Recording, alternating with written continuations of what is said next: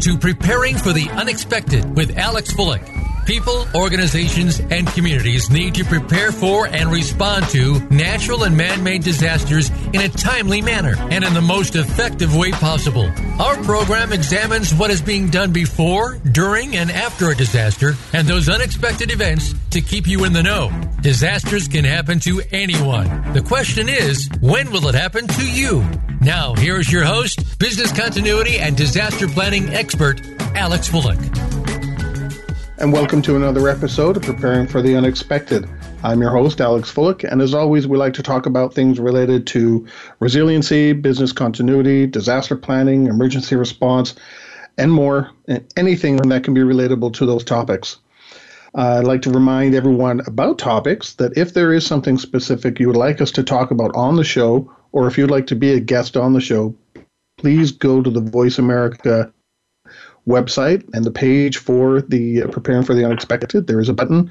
You can send me an email saying, hey, I'd like to talk about such and such. I do get emails. I'll get back in touch with you, and we'll see about putting an agenda together and getting you on the show, or finding someone to talk about the subject you want us to talk about. I will be in Phoenix, Arizona for the Disaster Recovery Journal Conference coming up September 29th and October 2nd. And there's a good chance we're probably doing a live broadcast there again because it went over very well last year. And today's show is brought to us by the people at Stone Road Inc. And their application Boast Assessment, where you can go online, sign up, and find out how your program is doing. You can monitor your own progress and find out where you need to enhance your programs. And if there's any advertising or sponsors you want us to talk about, if you want to come on the show and talk about a product or service, please also get in touch. We have opportunities for that as well. Send me an email and we'll take care of that. For long-term listeners or even recent listeners, you have probably heard me talk with a guest twice already now. Our first topic, we talked about lessons learned from Hurricane Harvey, and our second topic, just recently, we talked about bioterrorism. During bioterrorism, we were actually going to talk about agroterrorism, but we didn't get there because we had so much to talk about bioterrorism. So my guest today, returning for her third time on the show, which is great. Every episode has been very a great learning experience for everybody. I want to welcome back to the show Denise Grimm. Dee, welcome back to the show. Well, thank you, Alex. It's always a pleasure to spend some time with you. Well, I'm glad to hear that, because you are keep coming back here. So I know you're giving lots of information for our listeners and teaching myself this old dog a few new things too, which is great. Just in case we have listeners who haven't heard either one of the other two shows, can you take a couple of minutes to introduce yourself, what you do, and how you got into what you're doing now? Sure. I am a former Air Force working with intelligence, so have had an opportunity to work with some issues related to terrorism and some international law. I'm a registered nurse, a EMT and paramedic. I hold a doctorate in law and a couple of degrees in nursing and in journalism. I've worked as an ED nurse for about 20 years, and then went into the emergency preparedness field for hospitals. So worked with hospitals for quite a few years, doing consulting work for them on how to prepare for disasters and compliance with hospital requirements for emergency management. I went on to have a emergency preparedness consulting company where I've worked with jurisdictions such as the state of Nevada to develop their statewide plans, their mass care and sheltering plans, continuity of operation plans, and mass fatality plans. I currently work with BCFS Health and Human Services down in Texas.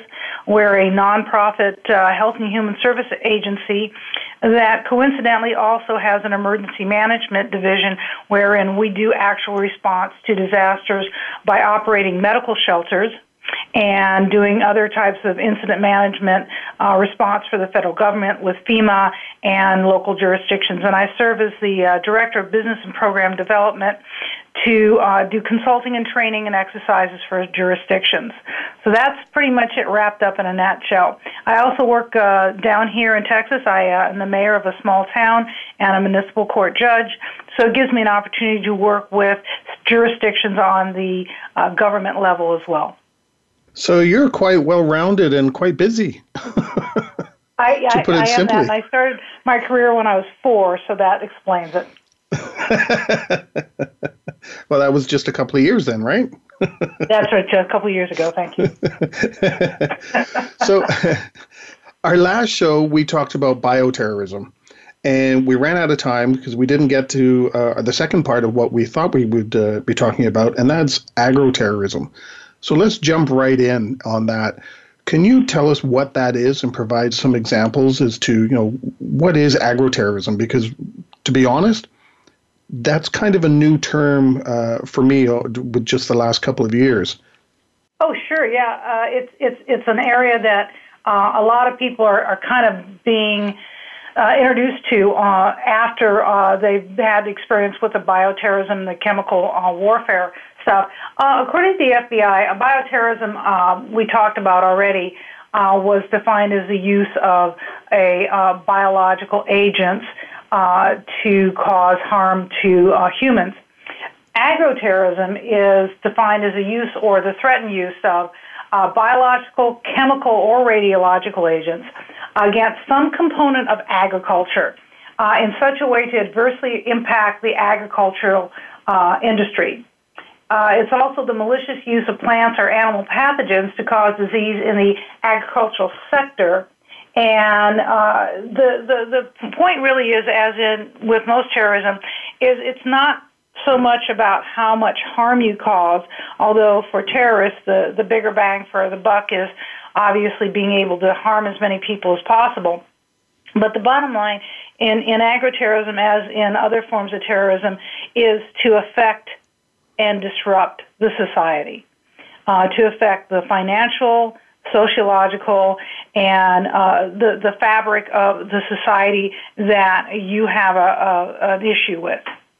So how do you create that into terrorism? Because, I'm sitting here looking at the wall in front of me, and I'm kind of thinking, so how do I use agriculture as a terrorism threat? Am I just throwing poison on the dirt? Like, what is it? How does it become terrorism?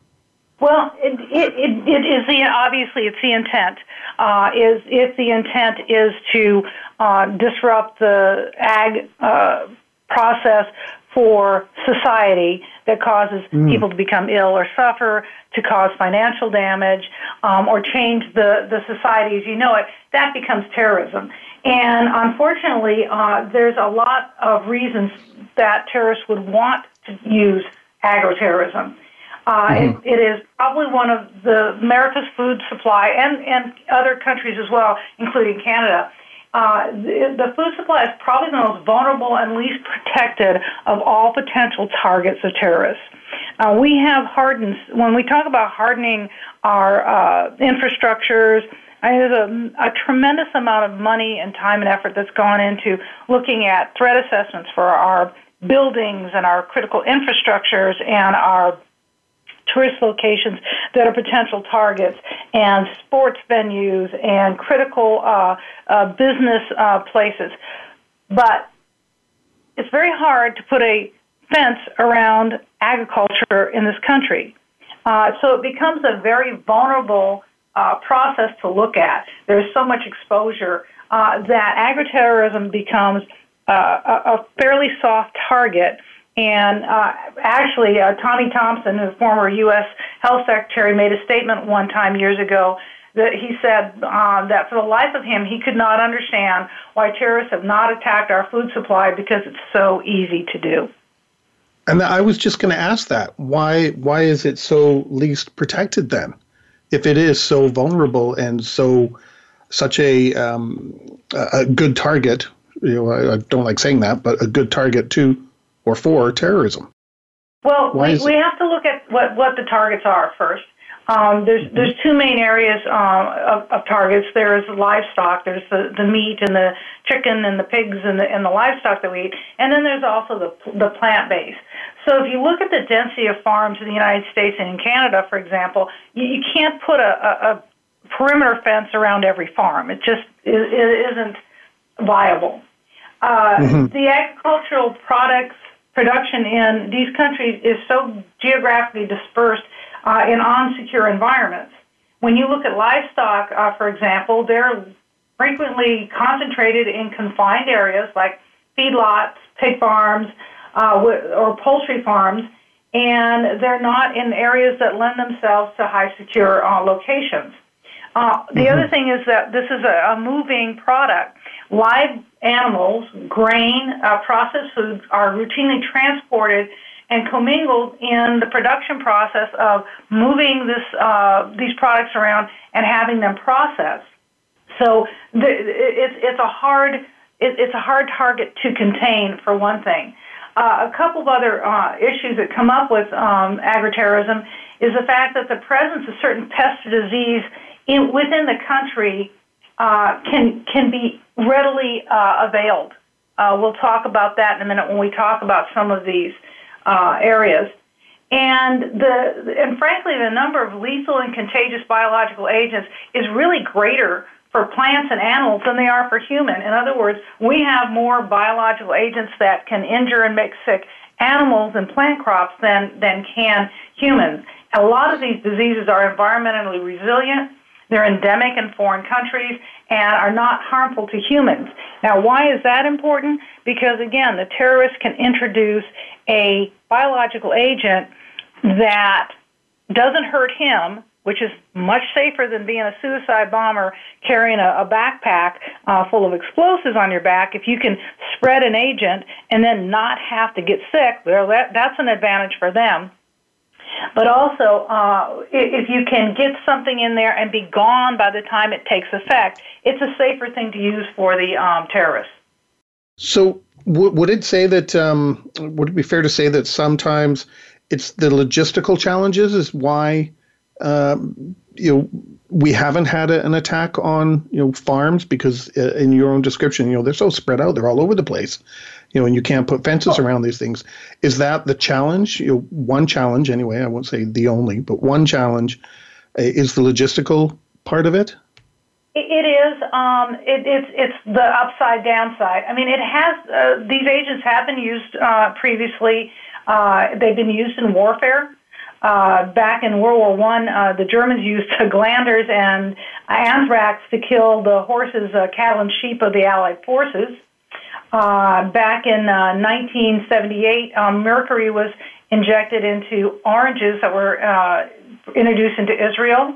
1989, in California, there was actually a case of some domestic terrorists that released crop-eating medflies into California and caused a huge problem. We have to also look at who these terrorists are, because when we think of weapons of mass destruction, we do tend to think of the international terrorist kind of idea.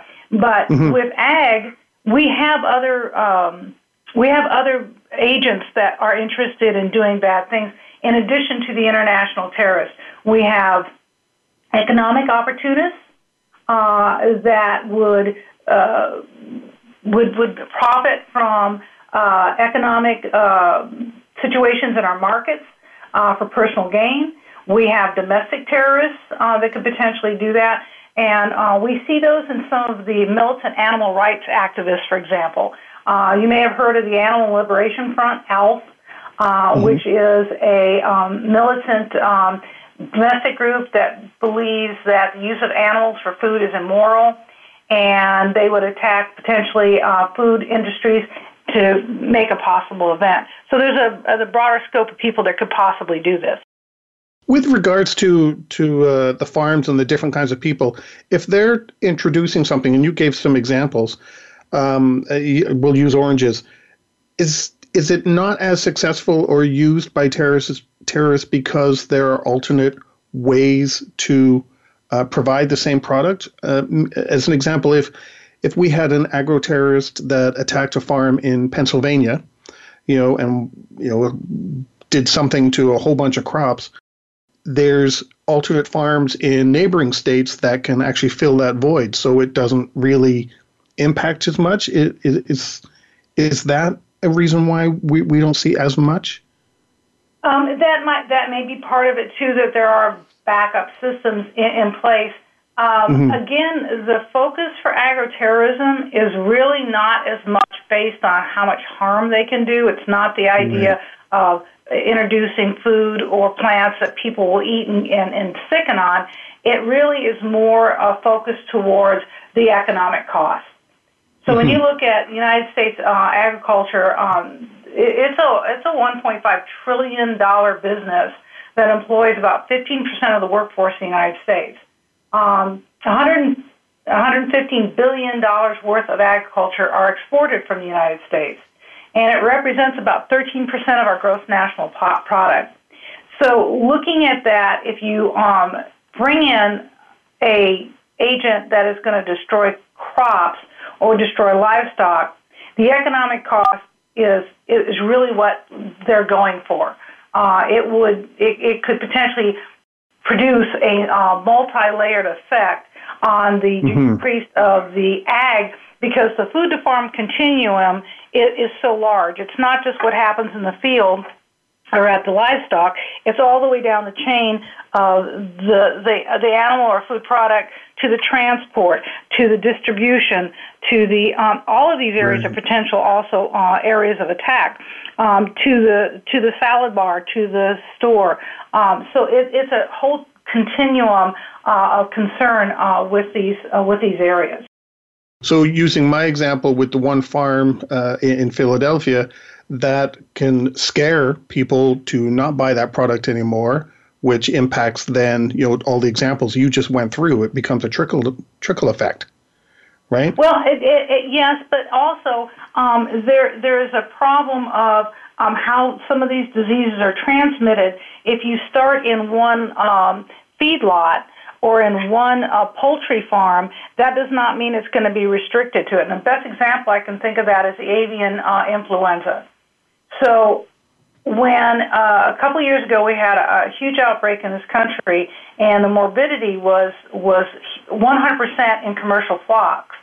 During 2015, 40-plus million birds needed to be culled in this country, and this was not obviously out of one farm. This is when it hit multiple farms. The other example, if you can think back, is the mad cow situation, because mad cow, once it's detected, they start putting animals down, then any export from that country, remember what happened in Great Britain, any export from that country becomes non-existent. So even if your cow is not infected with it, you can no longer export the meat because it's banned from that particular country. So that becomes overarching problem. And then you get all that trickle down, economic, big economic impact that you went through and described earlier. Exactly. Give you another scenario is foot and mouth disease. Ag experts are pretty much unanimous in their assessment that foot and mouth is probably the most lethal weapon somebody could come up with, because it attacks any cloven foot animal, so cattle, sheep, swine, deer, elk, goats. And it's extremely contagious, 20 times more contagious than chicken with smallpox.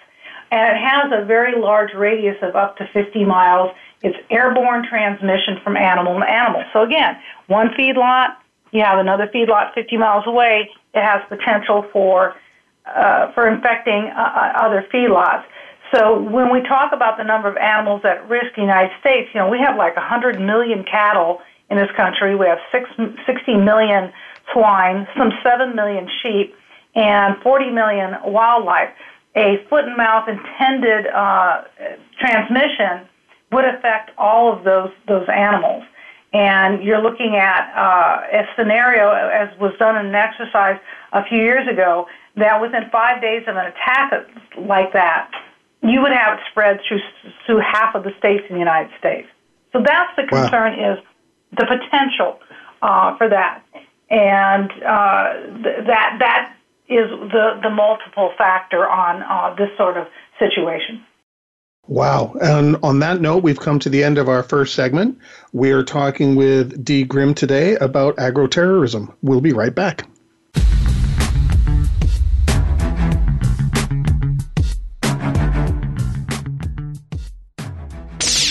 The Internet's number one talk station.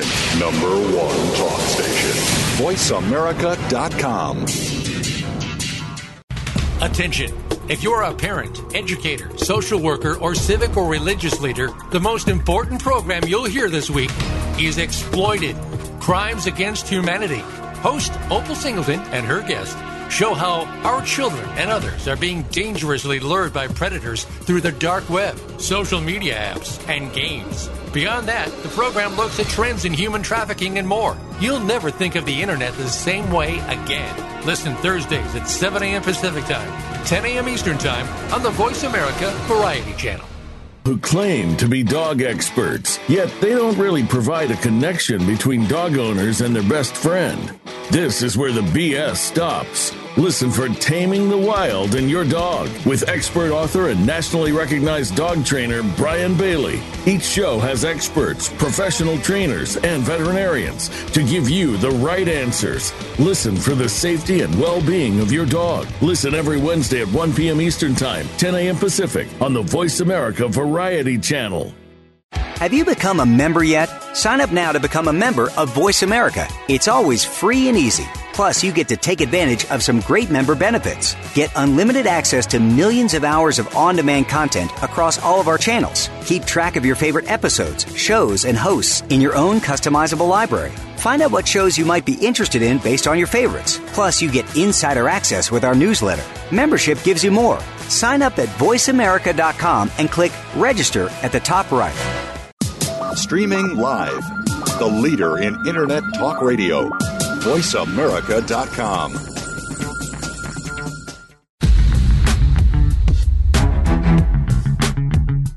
You are listening to Preparing for the Unexpected with Alex Fullick. Email your questions to info@stone-road.com. Again, that's info@stone-road.com. Now back to Preparing for the Unexpected. And welcome back to the show. Today we are talking about agroterrorism with Dee Grimm, who's been a regular on the show. Dee, in the first segment, you were talking about some of the vulnerable spaces. You brought up feedlots. And are there other places we should be considering or thinking about? Oh, absolutely. One of the reasons that we have some of the multiple vulnerabilities in the feedlot process and where we congregate large amount of animals, one of the problems is the way that we do business agriculturally, especially in the United States. There is an increased susceptibility of livestock to disease because of our husbandry practices, from our sterilization programs to overuse and misuse of antibiotics. We have a fairly inefficient passive disease reporting system because currently in this country, responsibility for reporting unusual occurrences of animal diseases lies with the producer of the livestock. And there would be significant disincentives from doing so because that's their bottom line. So in that setting, the owner of the livestock or the animals, there's not a good process there. So that feedstock area, the congregate animal area, it is vulnerable. But there are a lot of other potential targets. The transportation of animals, the production animals. Once the animal, and we should include our crops as well. Once the crop is in and the animal is ready to go to slaughter, that whole process of getting them to the food processing and food handling is an area that has potential liability. We have a lot of very soft targets. The centralized feed supply system and distribution system, and we don't have a really good traceability of a lot of animals in the feed process. So again, we've got a lot of areas that could potentially be vulnerable before it even gets to the consumer. So that's with animals. What about with plants? Is it the same, Okay, or well, is it different? there's another issue. When we look at agroterrorism for crop agents, there's a couple things that are important. One, that most of these agents are easy to handle, obtain, and deliver. It's not like having to go get a nuclear bomb and get plutonium. A lot of these agents are naturally occurring in nature. You know, look at anthrax, shigatoxins, plague, ricin. These are biological agents that you can contaminate food with. That you can make ricin in your basement. Said before, I think I've accidentally made it when I've canned a couple of things, or at least botulism.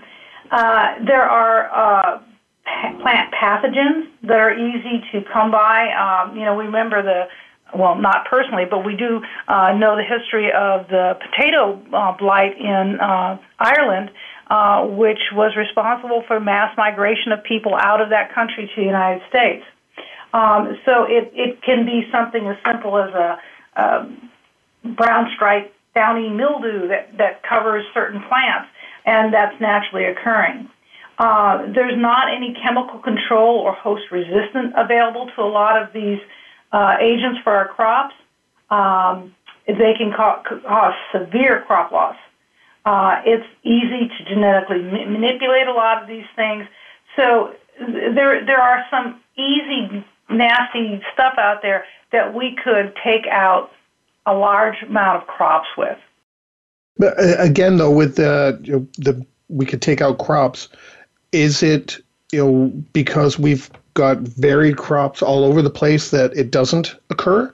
Because I'm trying to wonder, how come something, I'm not trying to give any pointers here to terrorism, but if we've got something that's so vulnerable, how can we protect ourselves from this kind of stuff? And why haven't we? And I think the answer is because we're a reactive society. We tend to react to things and not be proactive. Because there has not been a massive incident of intentional use, there's been situations and examples of it that have occurred, but because there's not been a massive situation where a crop or a livestock has been taken out to the negative detriment of the country, I don't think it's a spotlight.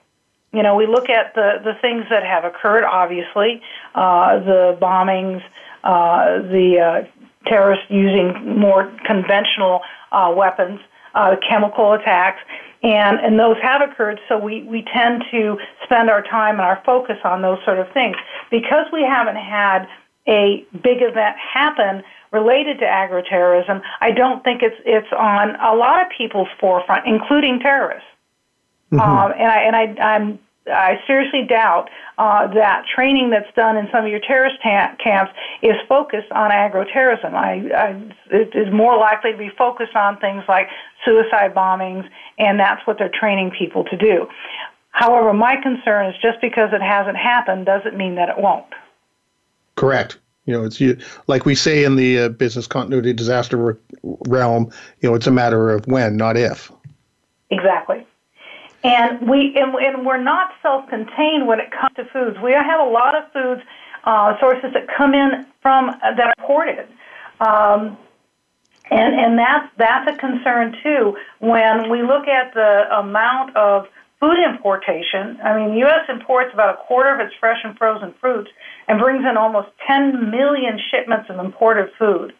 When we look at that, there is a opportunity to bring in things that are susceptible to our crops from outside the United States.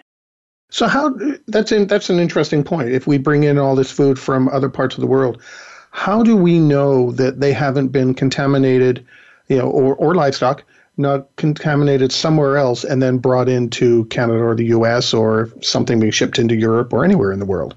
How do we protect ourselves against something like that? That's a good question. And that is the job of the inspectors at our ports. The USDA has inspectors.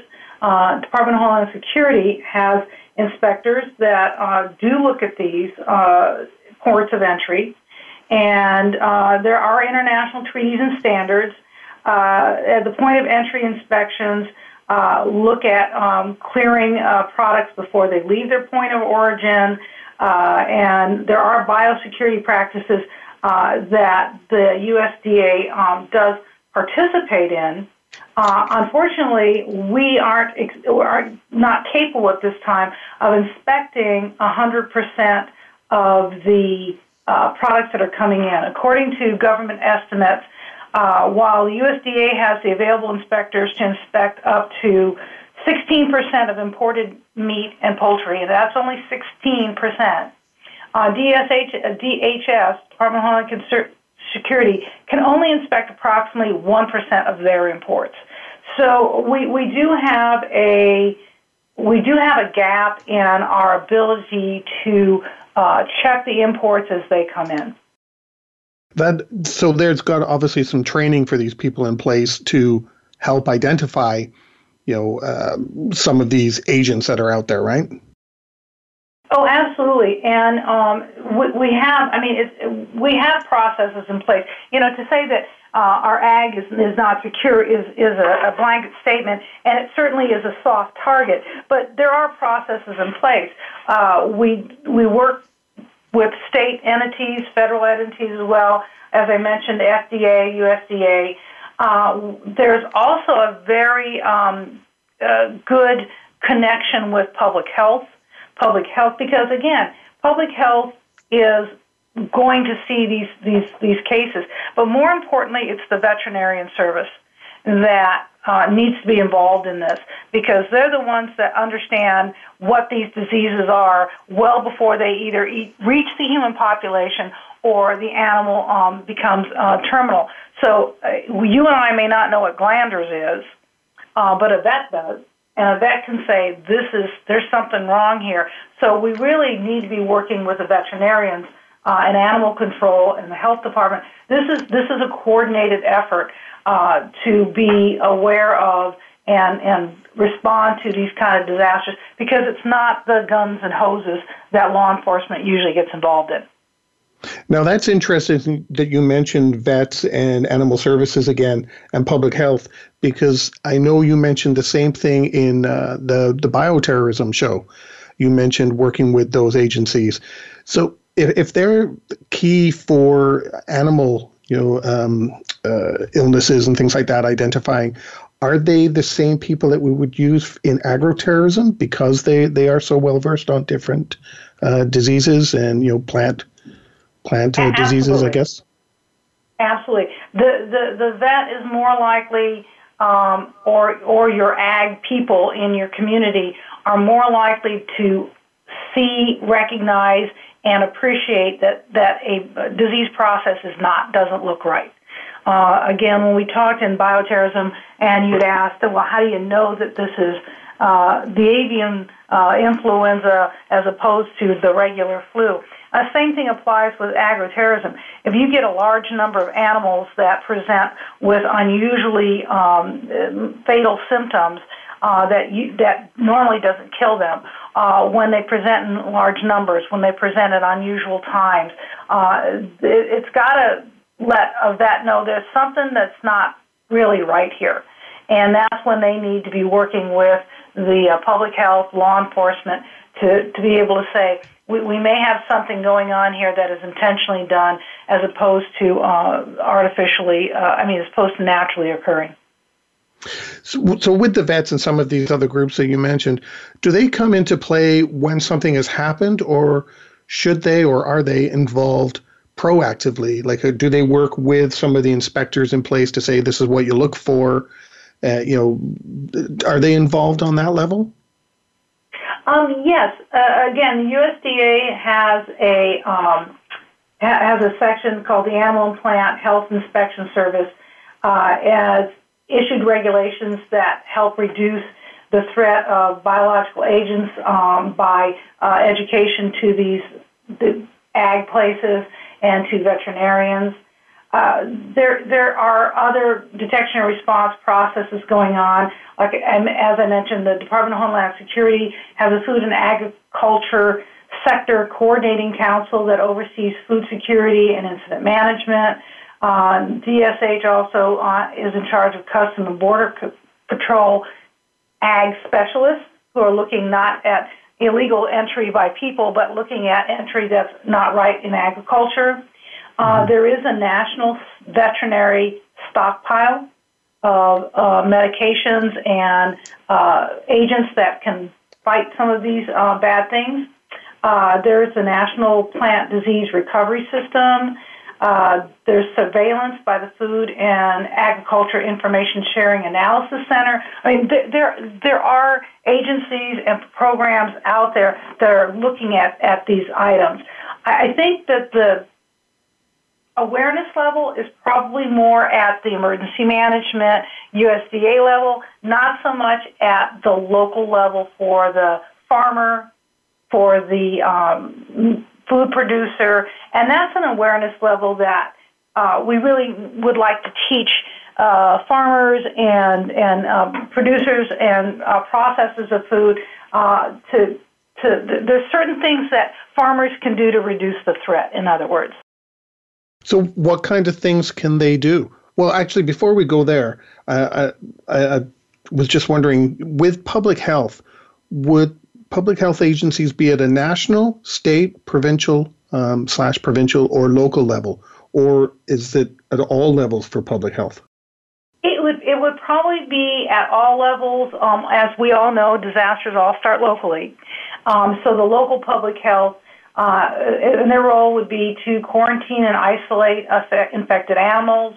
They would assist to identify threats to local agriculture and industry.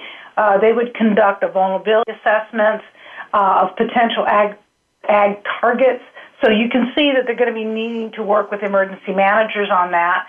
They may conduct epidemiological studies, advise the public on sanitation precautions, and then work with USDA, FDA, law enforcement to assist with, and local emergency management to assist with the response process, including assisting with euthanasia and disposal of animals if they needed to put them down. Well, on that, we've come to the end of our second segment, because in the next segment, Dee, I want to talk to you what we can do to put in place, how we can increase some of that awareness and what we should do. We're talking with Dee Grimm about agro-terrorism, and we'll be right back.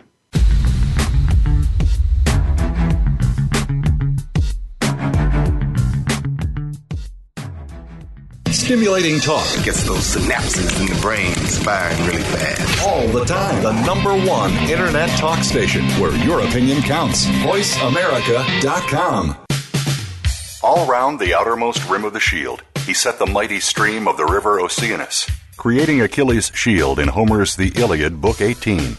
Rachel Carson, in The Sea Around Us, said, "All at last, return to the sea, to Oceanus, the ocean river, like the ever-flowing stream of time, the beginning and the end." Moyer's Environmental Dialogues with Dr. Rob Moyer offers lively dialogue and revealing narrative inquiry into how individuals are overcoming obstacles and creating a greener and blue planet Earth. Tune in Thursdays at 3 p.m. Eastern, 12 noon Pacific on the Voice America Variety Channel. Are you or someone you know interested in attending college? With both college tuition and college enrollment up 60% since 2002, there is a lot of competition, and careful planning needs to be a part of the process. Tune in to Getting In, a College Coach Conversation, hosted by Elizabeth Heaton and featuring a team of college coach experts. We'll bring you the tips, techniques, and know-how to navigate the road to college and do so the smart way. Listen live every Thursday at 4 p.m. Eastern Time, 1 p.m. Pacific Time on the Voice America Variety Channel. Now you don't have to stay linked to your desktop or laptop. Take Voice America on the go and listen anywhere. Get our mobile app for iPhone, BlackBerry, or Android at the Apple iTunes App Store, BlackBerry App World, or Android Market. The Internet's #1 talk station. #1 talk station. VoiceAmerica.com.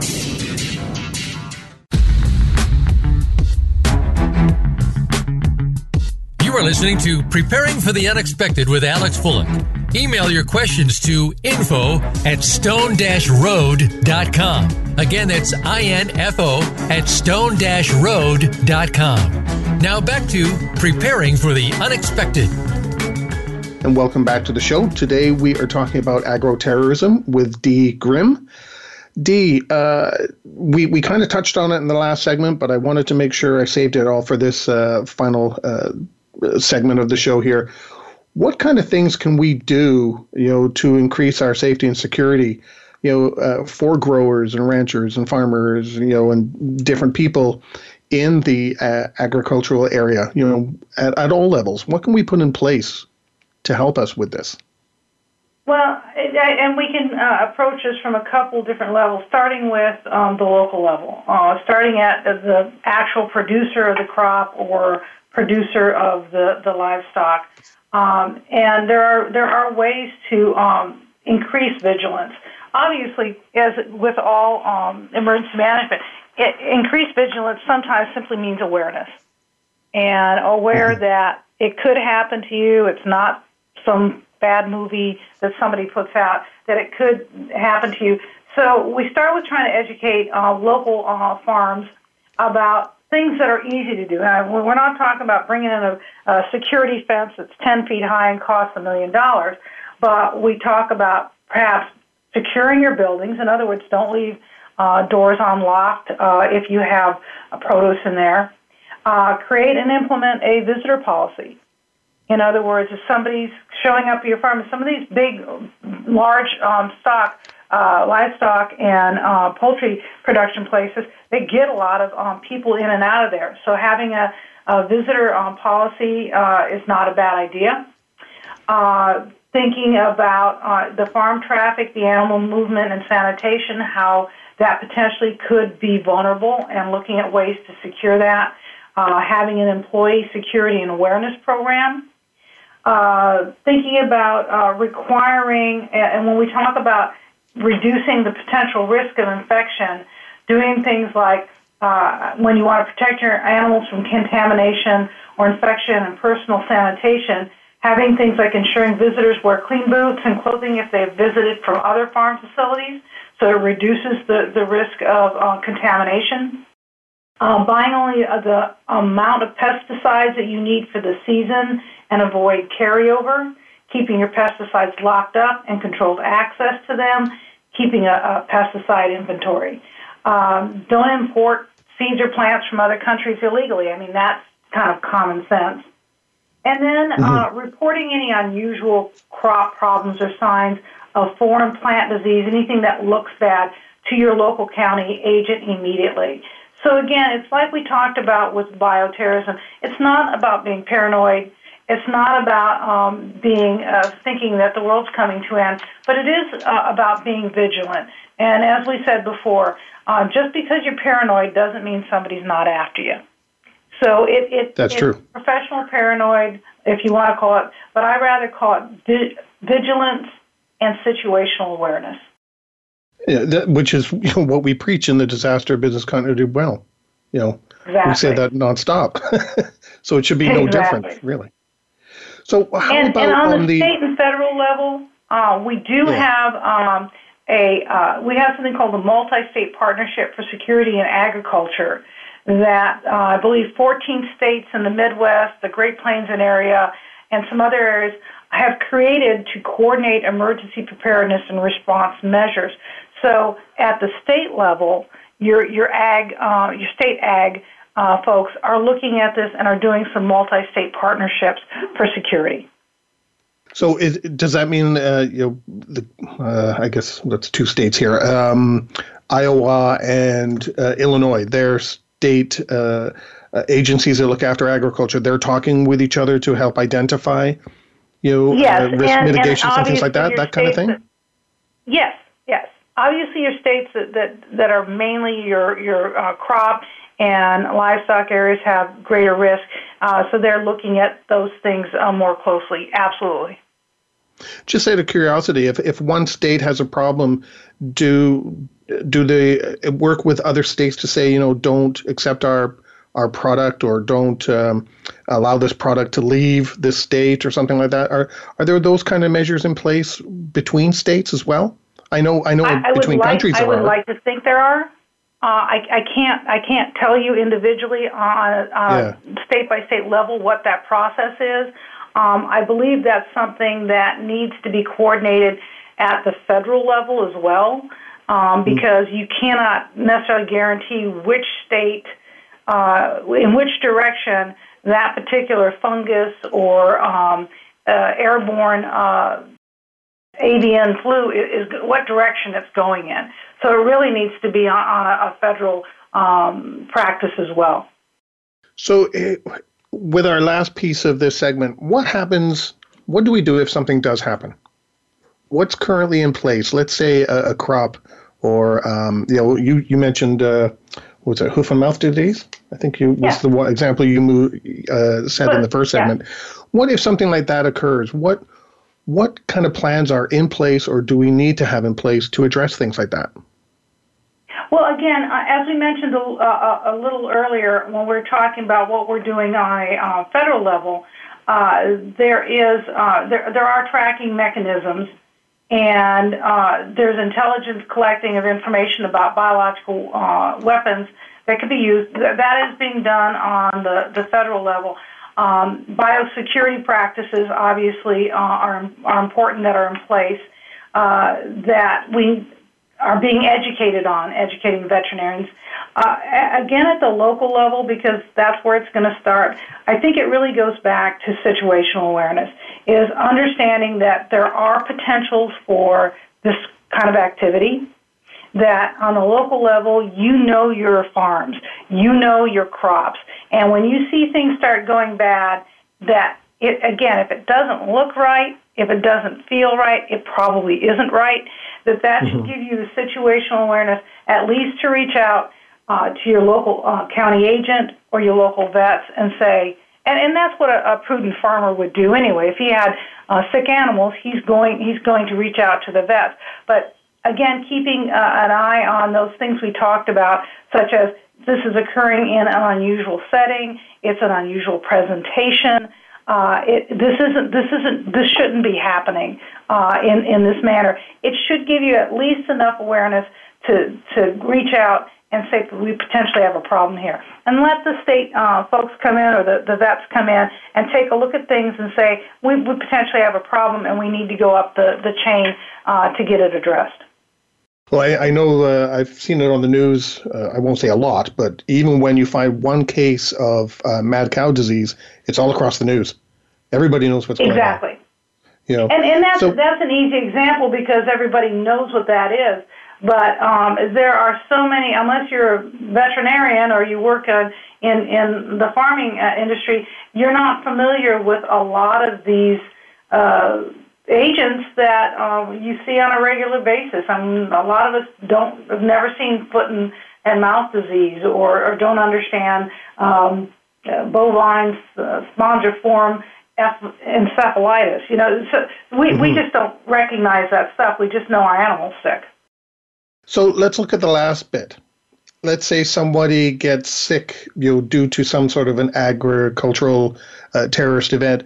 What kind of things are there available to us from the healthcare system? Yourself being a nurse, how do we identify that, hey, this piece of corn that I have, as an example, has made me sick? How do we identify it? How do we treat it? Again, going back to situational awareness, you may recall back in 1994, there was a salmonella poisoning in Oregon by a cult, Rajneeshi cult, that decided it wanted to win a local election. So it went into food bars, into the buffets, and it sprayed salmonella in the food bars. It made 751 people ill. Unfortunately, no one thought that this was an intentional act, and it wasn't even discovered it was an intentional act until quite some time later when one of the cult members confessed that they had done that. Now, I don't know about you, But if 751 people walked into my ED and they all had the same illness, I would be highly suspicious that something has happened that isn't normal. So again, going back to situational awareness, again, looking at things that occur that are not normal, that don't look right, it probably should have a closer eye on it. So if I get sick, you'll go to the healthcare no matter what, right? Pretty right, logical. And we're going to treat you regardless of what the agent is. We're going to treat you symptomatically for that. So if you have botulism introduced, we're going to treat you by putting you on a ventilator for about 4 months, and treating the illness. The idea, hopefully, is to catch it in time so that more people aren't sick and more animals aren't hurt and crops aren't destroyed. Right. And if you see a pattern, like you said, multiple people like me walking with the same symptoms, then, as with the example with the salmonella and the salad bars, hey, there's something going on here. You're able to be in a position to help identify that and then start escalating and communicating where you need to find out what's causing this. Absolutely. I think that's a great takeaway. So we only have about 4 minutes left in the show. Do you have any closing comments that you would like to say, that maybe we didn't touch on with regards to agroterrorism? Again, I think going back and rounding it out as an overview, it is yet another tool in the terrorist toolkit if they choose to use it. It has some ease of use that makes it attractive to the individual that wants to do something bad. It's not a high. It's not high on the list of folks that I'm aware of, and I don't see a lot of books out there about how to cook up agro-terrorism agents. But again, it's just a matter of situational awareness. There's potential, and where there's potential, people are going to look at that. So be vigilant, be aware, and if you see something, say something. Yeah, it just something just jumped in my mind. What's the reason then we get asked when we land back in the U.S. or Canada or in anywhere in Europe, anywhere in the world so far I've been asked, did I go to a farm? Why do I get asked that question then? Well, and that's really a very, very good reason that we worry about this is because, again, these agents occur naturally in most areas. And they're very easily transmitted by what you're wearing on your shoes, what you have on your clothes. And as you know, there's many things you can't bring into other countries because they're not endemic to that area or because they've created crop issues in other areas because they're not endemic there. So we do have a great deal of vulnerability on a day-to-day basis doing business as normal of having problems with agents that occur naturally that you can transmit from animal stock or to plant stock simply by the course of what you do on a daily basis. So that question is kind of one of those risk mitigation factors, right? To identify and make sure that part of the U.S. DA and the inspectors, they're asking that question to help mitigate bringing something in that shouldn't be. Exactly.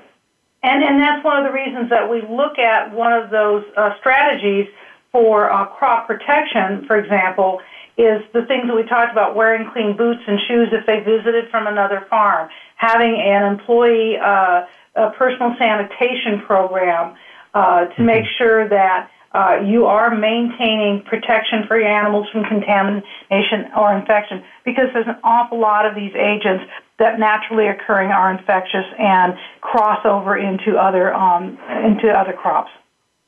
And like you said, I visited a farm. I could be completely fine, but something that's on my genes that I'm bringing back could actually cause the problem, right? Sure, absolutely. Completely unintentional, but that's what could start an issue. And that's the reason why there are such strict questions about, were you at a farm? What could you possibly have brought with you that we didn't want to come into our jurisdiction or our country? Great. Well, we've come to the end of our show. Dee, thank you very much. I know I told you this during the break, but I'm going to say it here for everyone to listen. This has been quite an eye-opener for me because I hadn't really heard anyone speak regarding agroterrorism. So I've learned a lot here on this show, and I hope many of the listeners out there have, and given them food for thought, no pun intended. So thank you very much for this. You've really opened my eyes on this subject. Well, thank you very much for having me. I appreciate it, and it's always a pleasure to be on the show. My pleasure to have you here. Always eye-opening and always learning a few new things here, which is great. I'd like to remind everybody, if you've got a topic you want us to talk about, again, please feel free, send me an email.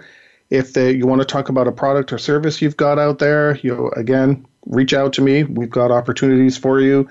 Today's show was brought to us by Stone Road and Boast Assessment Tool. Help monitor your program's progress. And in the meantime, everybody, stay prepared.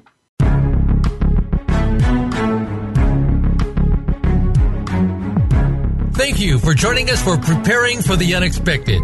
Please tune in for another edition featuring your host, Alex Fullick, next Thursday at 6 a.m. Pacific Time and 9 a.m. Eastern Time on the Voice America Variety Channel.